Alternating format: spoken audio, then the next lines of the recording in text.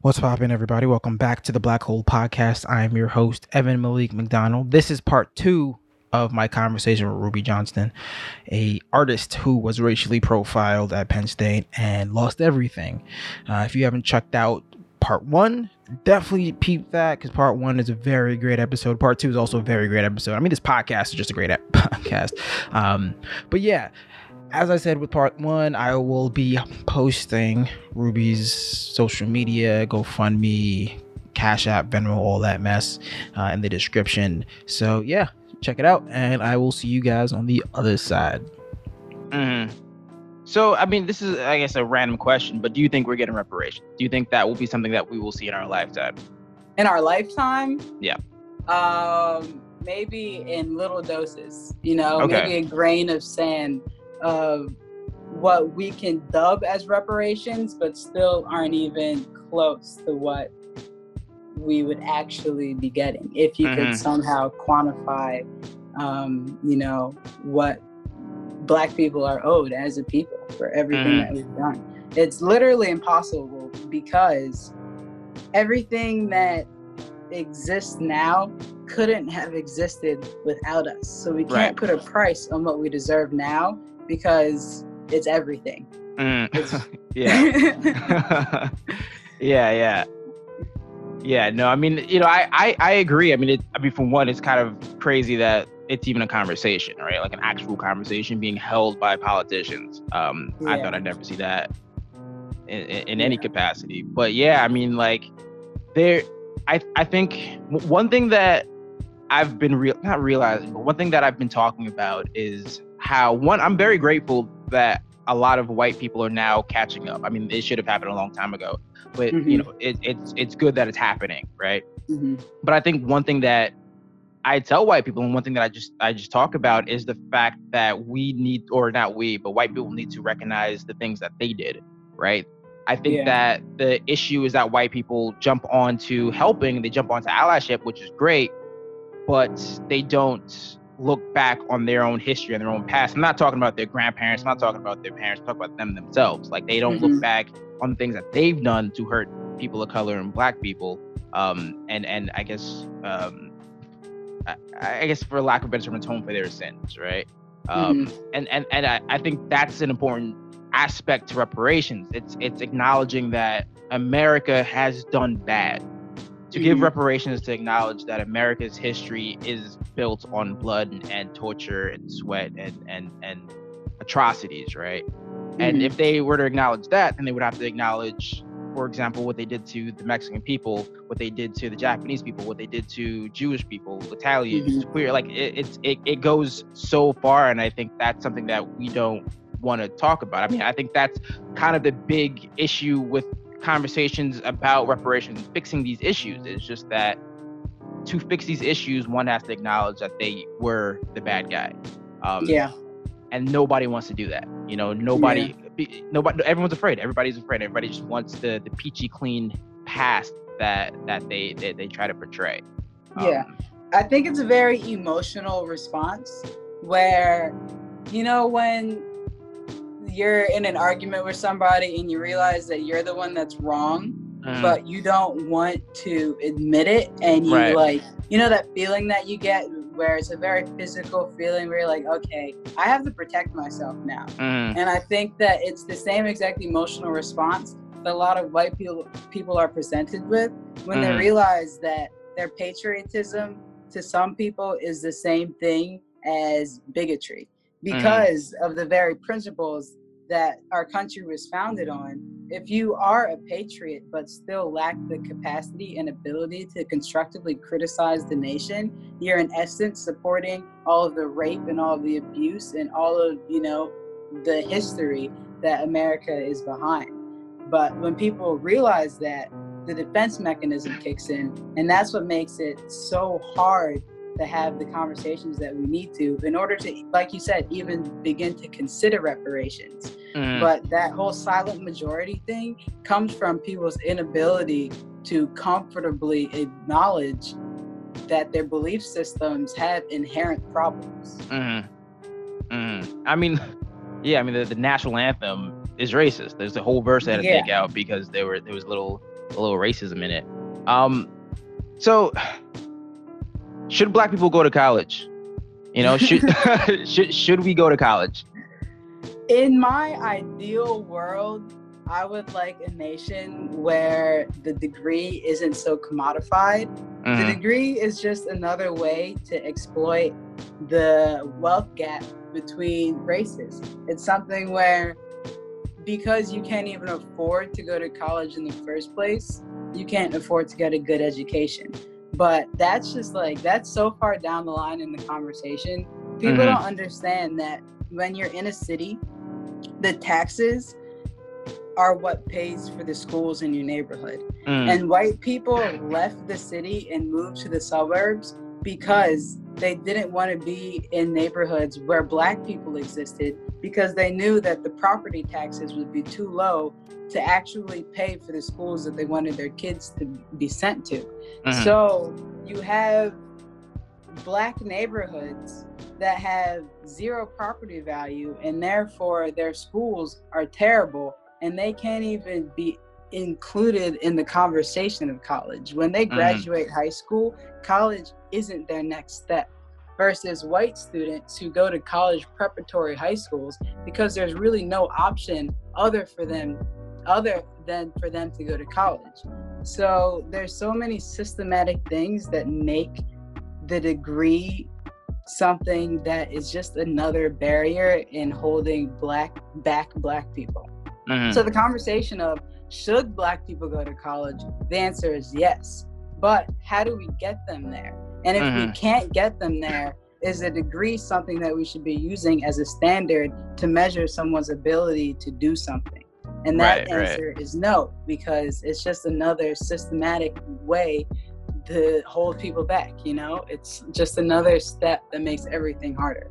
I believe that because Black people currently are in a position where it's hard for them to go to college, we should put more emphasis on trade schools and things of that sort. You know, college preparatory schools only work if you have the means of getting there, yet that's where most students go right now. I think that, and that's because that's the culture, that's the expectation of an American. You go to school, you go to high school, you go to college, you go to grad school, and then you become whatever you want to be. So our cities are set up for students to follow that path. Yet the reality is that most students aren't following that path. So we need more trade schools, and we need more options for students that don't have the means of pursuing a higher education, extracurriculars, art programs, et cetera, et cetera. The Philadelphia School District is literally billions of dollars in debt. So is that possible? I don't know. Yeah, I mean, I think another big thing is just the SATs and the ACTs, right? I think that's just an absolute farce of a system. I'm a good student. I'll be honest. I was a good student. I am a good student, and I bombed the SATs. Like if you only looked at my SATs, you would think that I never went to school.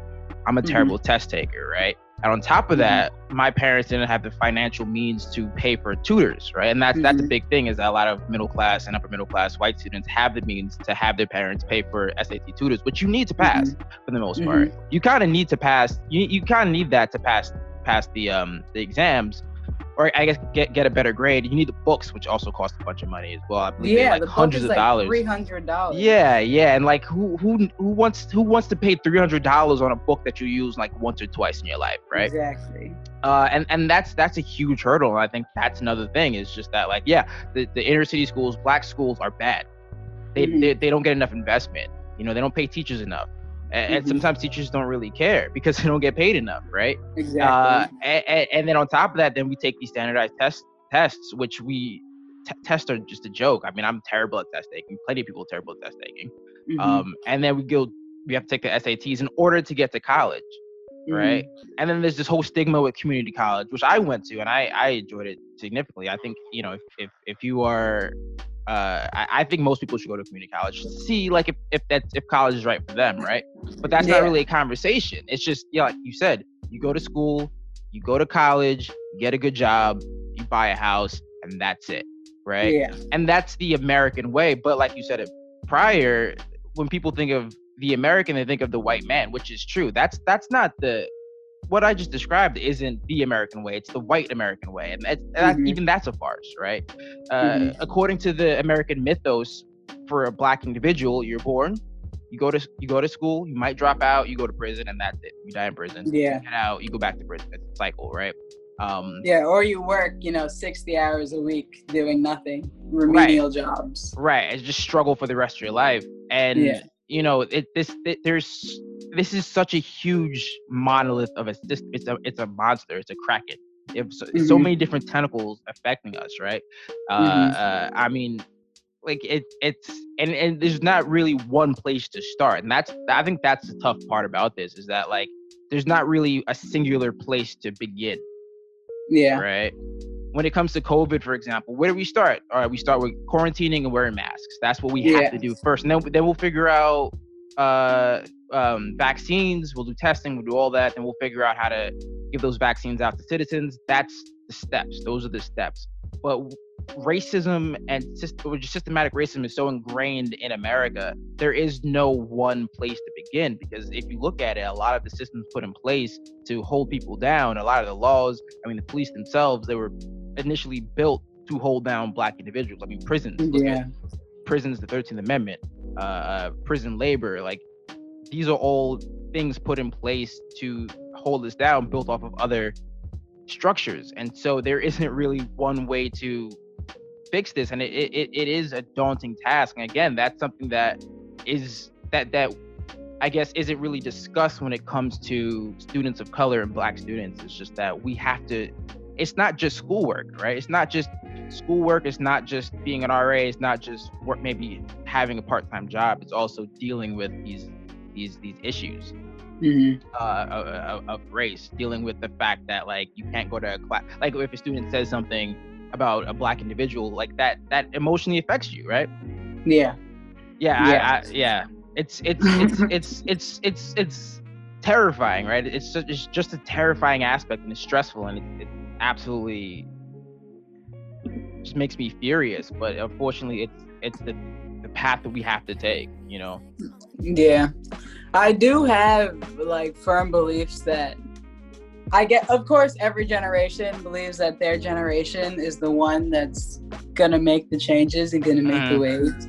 But something about the combination of the internet and just liberties that millennials have now. So there's something called Maslow's hierarchy of needs. And pretty much on the bottom is like, food, water. The next tier is safety. The next one is feeling like you belong to the community. And then second to the top is your self-esteem and, sense of identity. And then at the very last one is the top of the pyramid is self-actualization, which is your ability to fulfill your potential. But then that's a spot that's not even on the pyramid is called transcendence of self, which is when you're able to not only understand your potential as a human being and what you're here for, but it's your ability to transcend your ego and basically understand your world in a bigger sense, so that you can be a better functioning person, not just for yourself, but for the greater good. And I believe that in previous generations, where maybe our parents or our grandparents who aren't too far removed from slavery were so focused on the bottom of the period, physical safety, do I have food on the plate, et cetera, that they didn't have the ability to focus on those things closer to the top. Which is why older generations, especially Black generations, have problems with things like going to therapy and, doing important emotional work.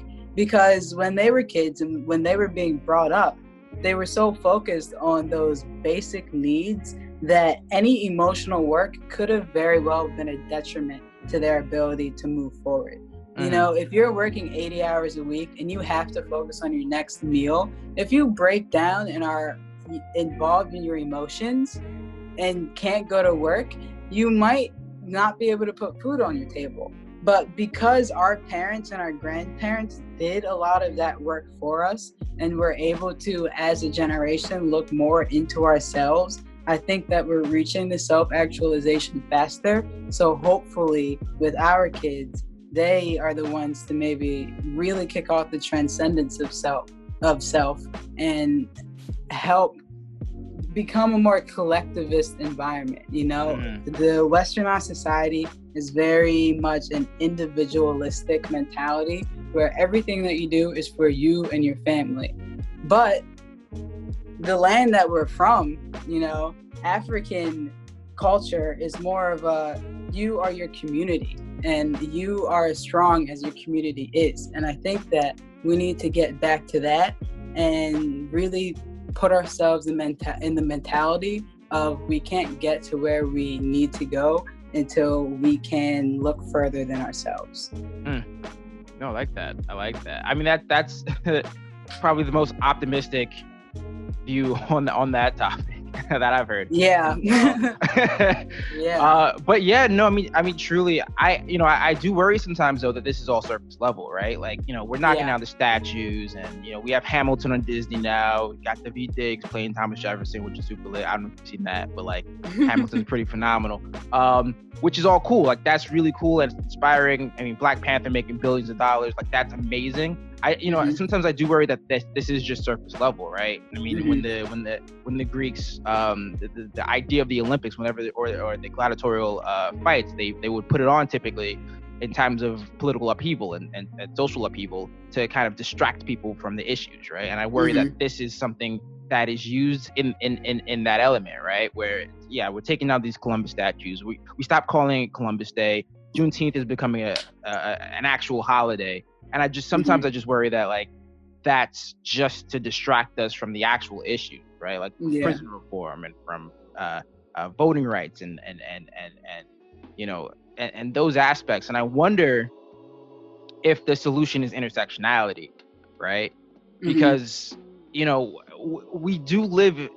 I mean, if you look back at the 60s, that was a huge thing, is that, you know, Asian people and Black people, Latino people, queer people, they all got together to fight these fights, right? So there wasn't really one distraction to kind of get people away from looking at what the actual issue is, right? And I wonder if that is something we're lacking today, you know? I mean, I don't know if you've seen that, but I feel like that is a huge thing we're kind of lacking. We're talking about it, but we're really, I feel, lacking in that realm, and I think that's kind of where we need to focus on in order to move forward with these issues that we're finding. I think that a lot of it is performative, and a lot of it is definitely people.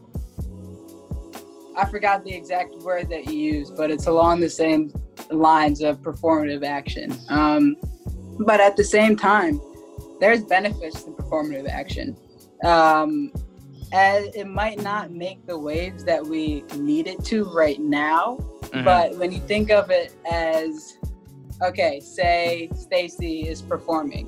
When Stacey has kids and she tells her kids, I stood for Black Lives Matter, that has an effect, you know, because we pass down the mindsets and the things that we believe in, and we're really working for the future. So maybe right now performative action doesn't do anything and doesn't give us any tangible results, but it does start to work towards the consciousness that we're looking for. So it might not be Stacey that really knows what she's doing, but Stacey's kids have a better chance in being the people that we need them to be because of Stacey's willingness to be a performative activist.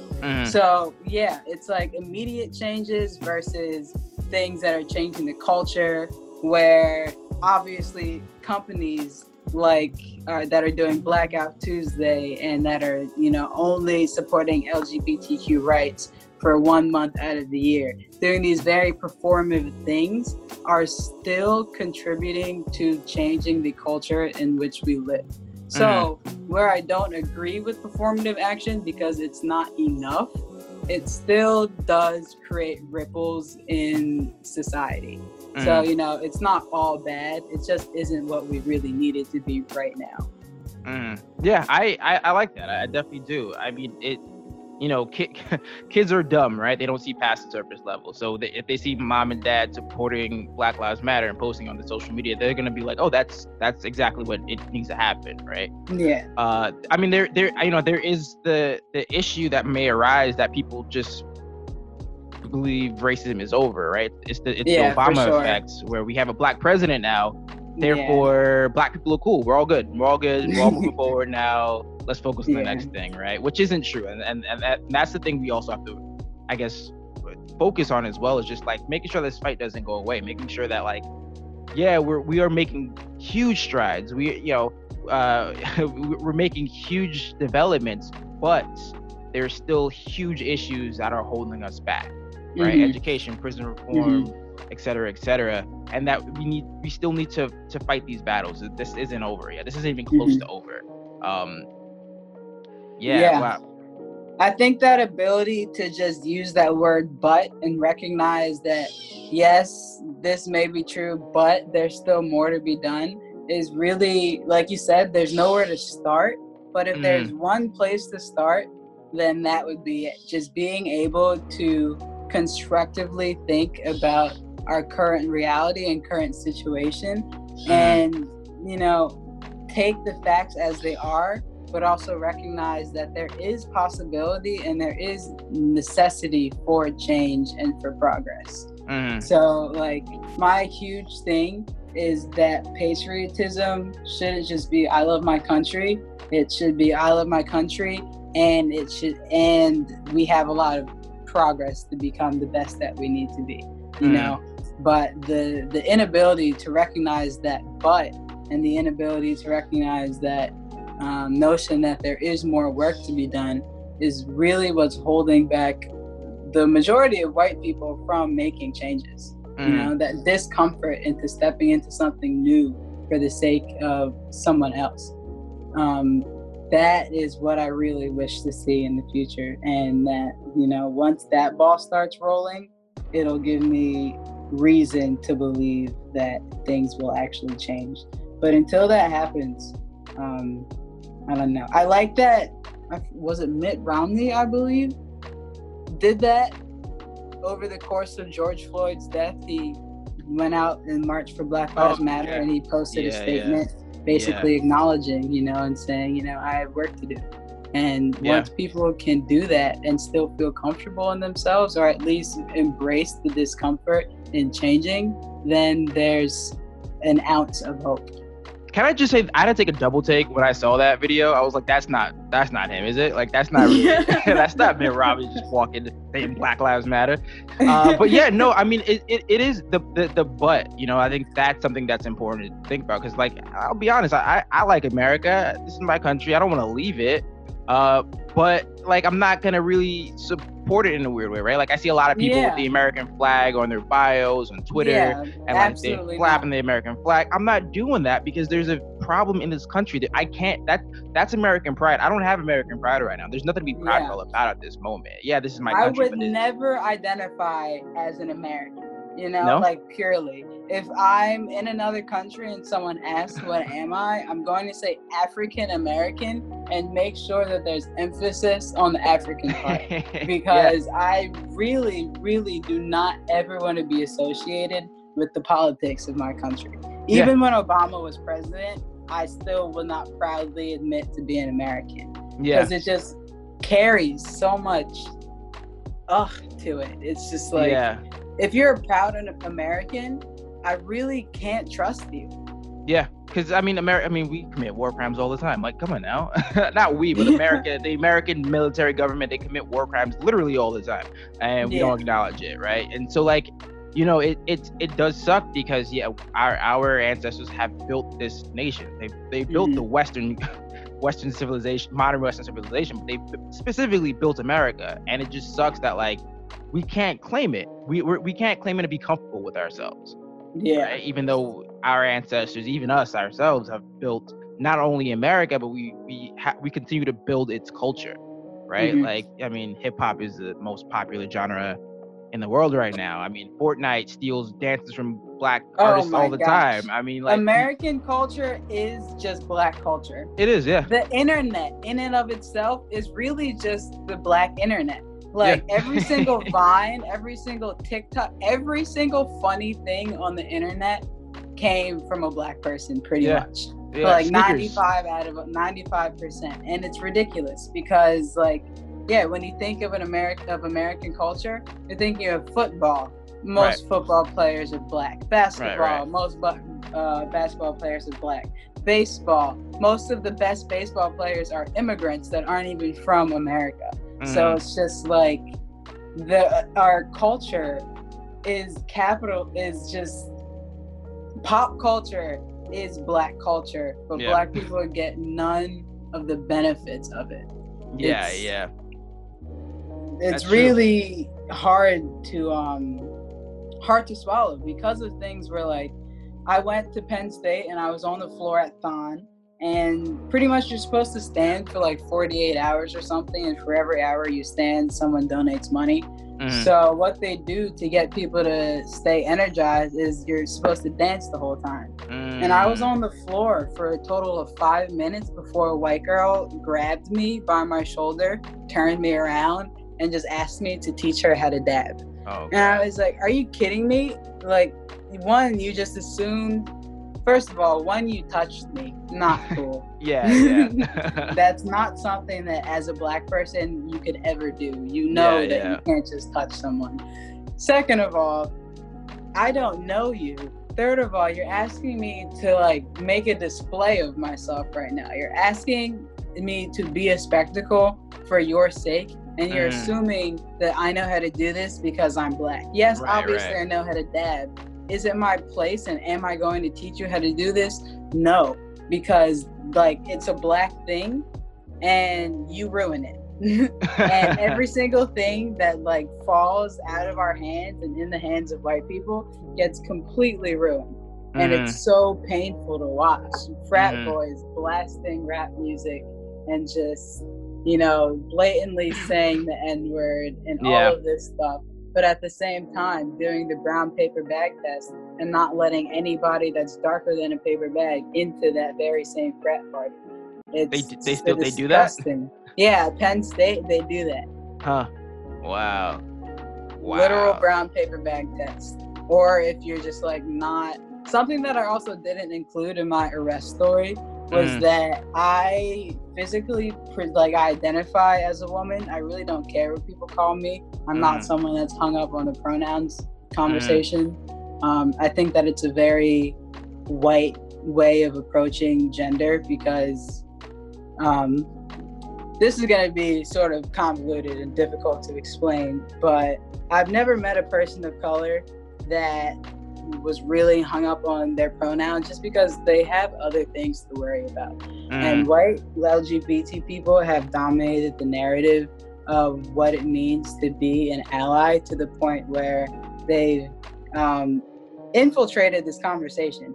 And it actually bothers me when people ask my pronouns just because it's not something that I really care to answer because it's not something that I care about. There's so many other things where like pretty much if you're black first and I'm gay second. And you know, I'm really so preoccupied with that first thing that I could give a damn what you see when you see me. And I'm not going to take time to argue with you about what you call me. Like it's not that deep. And most of the LGBT people that I know that are of color feel the same way. We've been burdened by a narrative that's not ours. So regardless, when I was arrested and the woman identified me as a skinny black female, it became apparent in court where she said that she actually first couldn't tell what gender I was. Sorry, my door just slammed. Oh, no, you're good. And so it made me think that not only was my race probably something that was unfamiliar to her, but the fact that she couldn't identify what gender I was is probably what made her even more suspicious about me in the first place, you know? And it's just like how I present myself is a threat to people who haven't seen anyone that looks like me before. And that's something that I honestly never really understood until going to Penn State, because when you're in Philly, everyone looks like everything, you know, and you pretty much rock out, you know, respect, whatever. It's just a lot easier to live in Philadelphia and in an inner city because there's less cookie cutter expectations of what you're supposed to look like. Like I never had any problems in Philly. No one ever cared. No one ever even asked me. And then when I got to college, you know, respectability, politics, and people being super PC and hypersensitive about political correctness and things like pronouns and such was the first time I was ever introduced into that conversation. And it was the first time that I realized that, like, I look like other. You know, if there's a box of male, female, black, white, I'm other in both of those categories. And yeah, it had never been brought to my attention because for the first 18 years of my life, being other was completely normal. Like everyone was just their own person. Yeah, but when you go to Penn State and everyone's in Lululemon tights and the same Penn State t-shirt, when you look other, you look suspicious. Why are you here? You know? So that was definitely another contributing factor in my profiling. But I don't know what to call that. It's not racial profiling, it's just profiling. I mean, it's just fear of difference, right? Yeah. It's just a fear of something that you perceive as different when, I mean, it really is no difference, but you perceive it as that because it's not of your normal reality, right? It's not of one's normal reality. That's interesting. Wow. Yeah. But I guess, you know, we could like wrap up in a second, but do you think your story will change anything? Do you think that like there'll be policies, or do you want policies put in place at Penn State or just in general? I mean, I guess what do you want anything other than what do you want? I mean, I guess what do you want out of your story? Like, do you hope for some type of development, just generally? I first and foremost want to graduate. That's my immediate thing. Because I just like Penn State as an entity has so many faults and have wronged so many people that I honestly can't expect this story of mine to get any traction. Because what was it? When I was a freshman year, Timothy Piazza was murdered in a frat house. When you sign up for university text alerts, which are mandatory for you to do, you get a text about a sexual assault at least once every 3 days. And when it's warmer around the summer months and the springtime, it's once every day, sometimes multiple times a day. Wow. So Penn State has things that are much more immediate that they probably need to figure out before they even begin to acknowledge what happened to me. My story was mostly to reach the people on the ground, the students that are there, people that know me, et cetera, just so that they understood what happened, and understand what their school does to people. But, you know, am I expecting Penn State to get in contact with me? No, not at all. I mean, you know, I do hope that people listen to this and specifically Black students who kind of just find some inspiration in it, right? I mean, you brought up the fact that you didn't tell your father about the incident until 2 months after, right? And that's something that, you know, personally I share. I talked about this on an earlier episode of this podcast, but I was at work one day at a courthouse, and my first day of work, I got pushed against the wall and handcuffed for no reason. A cop just wanted to, I don't know why. I guess I was suspicious or something. I was dressed in the button up in slacks. He pushed me against the wall and cuffed me. And my boss came out, and the cop was like, "Oh, I was just playing with the kid." And this is after I forgot. Yeah, but the thing is, at the moment, and even after that, up until maybe even recently, this happened back in 2016, I believe, 2015, actually. At the moment, like, I didn't know how to react. Up until now, I don't think I really knew what to do with that, right? And I feel like that's something with a lot of people of color, Black people. They don't. It's traumatizing, right? And there's they don't want to believe it happened to some degree, right? Or they don't want to believe it's race. At least in my story, I didn't want to believe it was race based, even though I knew it was. And I do hope that people hear this and they're like, no, we gotta. This isn't right. Like when it happens, maybe you can't do something, right? Maybe you can't, fight back, but there is still a fight to be had. Maybe not at that moment, but maybe an hour later, maybe 2 hours later. I think that that's powerful.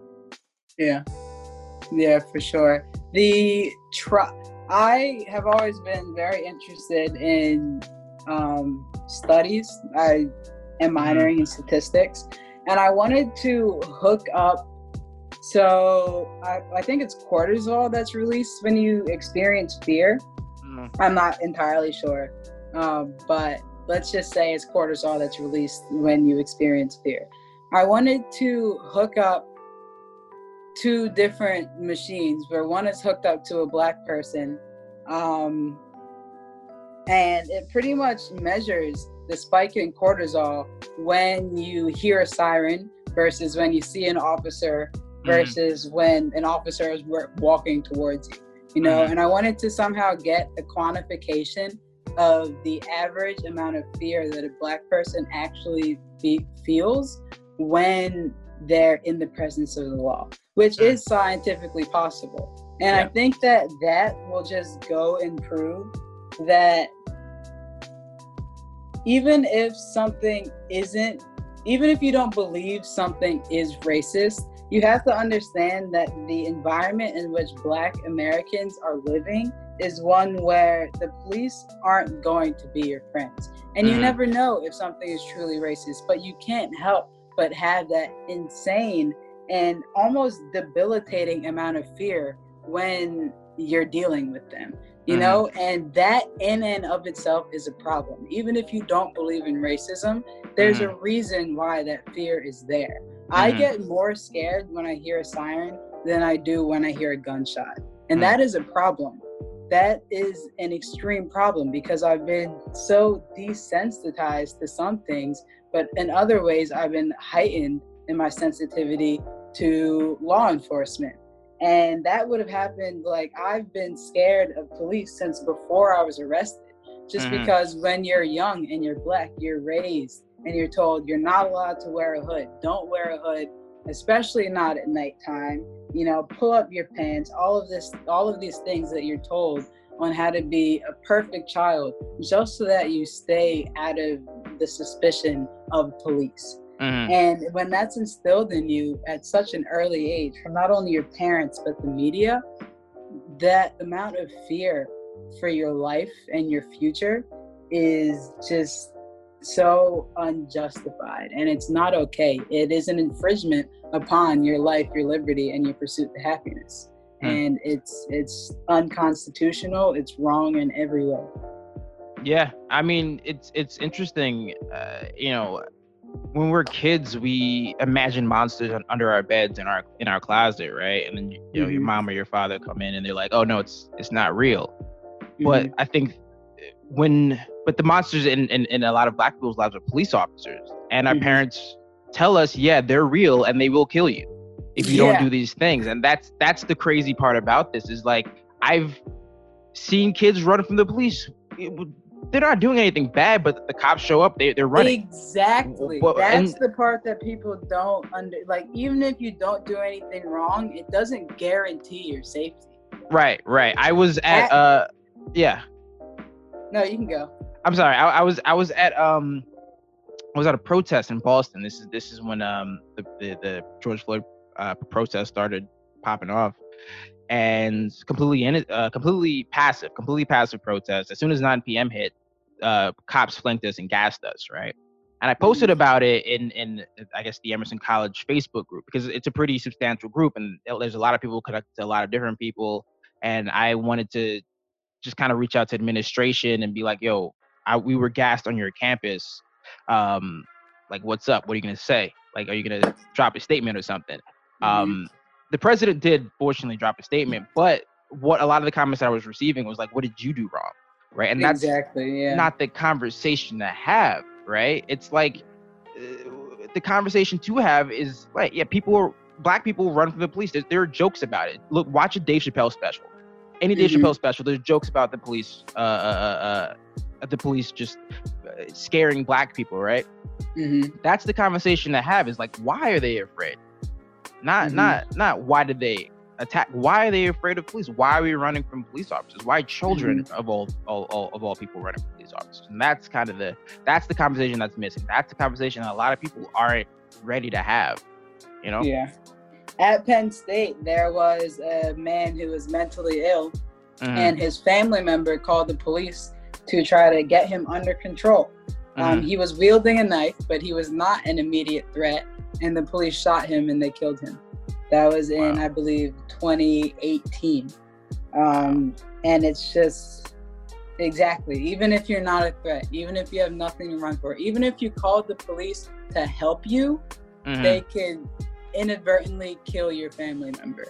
And it's just like, there's so many countless examples in history and present time of why Black people are so afraid of police and why race relations in the police force is so fucked. But no one, like you said, is ready to have that conversation. Every time something happens, the defense mechanism kicks in, and it's like, okay, well, what did you do wrong? Okay, well, obviously the cop had some reason to do what they did, because America just likes to trust their law enforcement and not their minorities.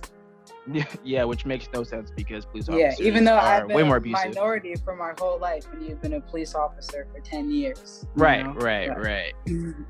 So should we defund the police? Yeah, I think that's a very valid argument. And I really like how, I'm from Philadelphia, so I'm not sure if the memes are the same. But when I was in 4th grade, our school district was defunded, and all of our art programs and all of our music programs were cut. So in Philadelphia, there's a meme circulating where it's like, defund the police, impossible. Defund the schools, cake. Simple as that. And it's like, when we are saying to defund these things, we're really trying to reallocate funds so that police aren't even needed.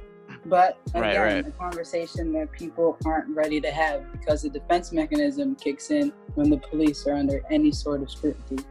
Right. And again, it's like, I would like to reiterate to the audience, when people say defund the police, we're not talking about purge night every night. We're talking about allocating, putting funds in other aspects of the community, such as education or civil services created to help, say, for example, mentally ill people or domestic abuse victims or children, right? That's what I think that, like, there is still a place for the military that is the police, because the police is the military. People are crazy that, mass shooters exist. I think the police then should be put to deal with situations such as that, because they are a military. They have guns, they have rifles, they have shotguns, body armor. When they need to deal with militaristic situations, yes, send them in. However, don't send them in when a kid is smoking weed in the back of a 7-Eleven. Like, that's unnecessary. It just leads towards over policing. It leads to like, the cops don't de-escalate. They're only here to make money for cities or colleges or municipalities. If anything, the cops make it their job to escalate, just so that they have justification for the arrest or for the murder. Or that's their practice. And I really I'm not sure if you saw it, but there was a confession from an ex-cop, where an ex-cop pretty much posted an Instagram slideshow that was a letter that described, do you know what I'm talking about, or should I go into that? I don't, unfortunately. So basically, it's an officer that used to be an officer and quit because they were very ashamed of themselves. And they explained how in the police force, when they were training to be an officer, there were their partners who were saying blatantly racist and sexist comments. At the end of the training, there is a suggestions box that was said that, put your suggestions in and they'll remain anonymous. So the officer put the suggestion in and said, hey, officer so-and-so, we're being racist and homophobic. And the police chief read those complaints out loud, but did not keep it anonymous. And then that person was pretty much bullied for the rest of their time training for the force because they snitched on their fellow comrades. Wow. They were also explaining how the police have games. So like there's just random laws where you can't have a broom in a semi-truck or something like that. And if you arrest the semi-truck driver for having a broom, then you get 20 points because it's an obscure crime. Wow. Or if you have a drug offense, then you get 5 points because, you know, it's a common crime. But they play each other and they try to rack up these points. Or for instance, if there's like a police chase and 2 black people are on foot, then every single officer will dispatch to that neighborhood because whoever catches those 2 black kids gets the prize. Something along those lines, where the police are actually playing games with people's livelihoods and people's freedom. And it's a really good read, and I really appreciated the cop for posting it. But it's also so scary and eye-opening because all of our suspicions that police are trash are indeed true. Yeah. You know, they have cultivated an environment where police can't even try to change things from inside because they'll be outed. And they'll be, you know, feel like now they ratted on their brothers and there's no protection for them. So they created this us versus them culture where it's police versus everybody. And if you turn against your own, then you're out of here. It's like a gang. Like, I mean, it's a gang. We talk about this all the time. Like, you know, the police are a gang. I mean, the LAPD is actually classified as a gang. And yeah, I mean, I knew about that. People watch cop movies. We see it. You're not supposed to snitch on other cops. Otherwise, you're the bad guy. Right. And that's a huge issue, is that like cops can get away with these things because it is a community. Right. And you know, you talked briefly earlier about your story. You talked about the judge who was a part of just the system. Right. And the thing is, the judge, the DA, the cops are all so close together. You can't expect any good from it, right? You can't expect any true justice when they're all buddy. After this, they're gonna go out for a beer or whatever. And that's the issue, is that we have, that's what we have to tackle. Yeah, the police, we have to tackle the police. That's a huge issue. The police are actually the ones out here lynching us in the streets. However, the judges are the ones hitting the gavel and sending us to prison for the rest of our lives. Like, that's another thing. And the thing is, they all work together in this evil version of the Avengers, right? They all just join up to just take down American people, because that's the thing. We are American people. We're not just black people. We are American people. And we are being attacked constantly by these individual systems. And it is terrifying. You're right. That's what you just told me is absolutely terrifying. But it's things that I already expected. Exactly. You know? Yeah. It's something that I don't know. It's just so hard. There's so many different layers to it. And at this point, I think that the conversation for people who aren't ready to have one about race and racism can still be about privilege. So for example, one of those haters that commented on my post was saying that, it wasn't something that's racist. But the same thing about the cops and the DA being buddy, are if your DA is just another person. And if your DA is your neighbor and your son gets arrested, it's really easy to call him up and be like, yo, that was my kid. Please go easy on him. And that's the way that systematic things work. Even if you don't believe in racism, you can still acknowledge that most people in power are white. And just because of your proximity to whiteness gives you certain advantages that other people don't have.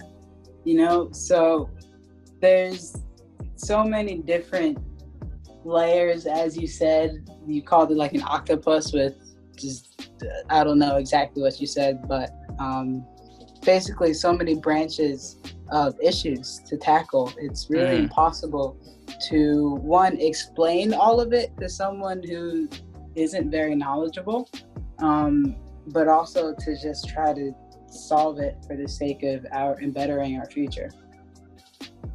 So I guess, do you think art has a place in protest or in teaching these issues and just teaching the environment in which we find ourselves in? Yeah, I think that art is one of those words that has a meaning, but its like colloquial meaning doesn't quite encapsulate its potential. Mm-hmm. So when you say art, people think of drawing and painting, et cetera, et cetera. But I think that emotional work is as much of an art as making a song is. It's introspection and it's exploration of yourself. I think that so many artists are like insane because their introspection has allowed them to really dive into themselves. And sometimes you get lost there because as human beings, we're so complex. There's so many things to find out about ourselves, but also as Americans, there's so many distracting narratives that discourage us from doing the work and finding out about ourselves. So like we're put through school for 18 years of our lives, and it's illegal not to go to school. But they cut our art programs and they don't offer us therapy, et cetera, et cetera. When you're in school, you don't have an opportunity to ever learn about yourself, but learning about yourself is probably the biggest justice that you can do to yourself as a human being and as a product of society, because beyond what you know and how well you can pass the test, you are you, and you're all that you have to work with. So I think that art is important just because it gives you avenues to discover things about yourself that literally nothing else can give you. You're not going to find out who you are after you take a history exam. But if you do, if you do pretty much anything in the realm of artistry, it's really self-work that's extremely important. I like that. Well, this has been super dope. Like, this has been like absolutely phenomenal. Like, holy shit. I guess, do you have any like last, statements? Do you want to tell the audience something profound? Do you have any thing to plug? Well, really quickly, I'll plug my GoFundMe. If you agree with anything that I said, and even the slightest, and want to help me get my degree and graduate with minimal debt while also paying off my lawyer fees and my court fees and my house arrest fees and everything, please donate to my GoFundMe or my Venmo, whichever one works for you. It would be a huge help. I think that even if you don't believe in what I'm saying, if you believe in what I want to do, I think it would be a good investment, worthwhile. I'm committed to paying it forward, and I'm pretty much obligated to make it my life's work to continue fighting the good fight. So just know that it will be a good investment. Other than that, I don't have explicitly profound words. No, I just really hope that I've touched somebody. I hope that whoever's listening has gained something. I'm not quite sure what it is, but as long as there's something that sparked in you that wasn't there before, I would deem this a success. Thank you again for having me. This was an opportunity that I would have never dreamed of having, but I'm really, really, really happy that I got it. It was a little therapeutic to have an opportunity to talk. Yeah. I mean, that's, podcasts are lit, Yeah. They're super, and then like you said, the therapeutic. I mean, thank you again. Like this was absolutely phenomenal, and you had I think you had a lot of profound things to say. Thing is that you were. I think this has probably been, in a fucked up way, the most optimistic conversation I've ever had about race. That's good. So fucked up. But thank you again.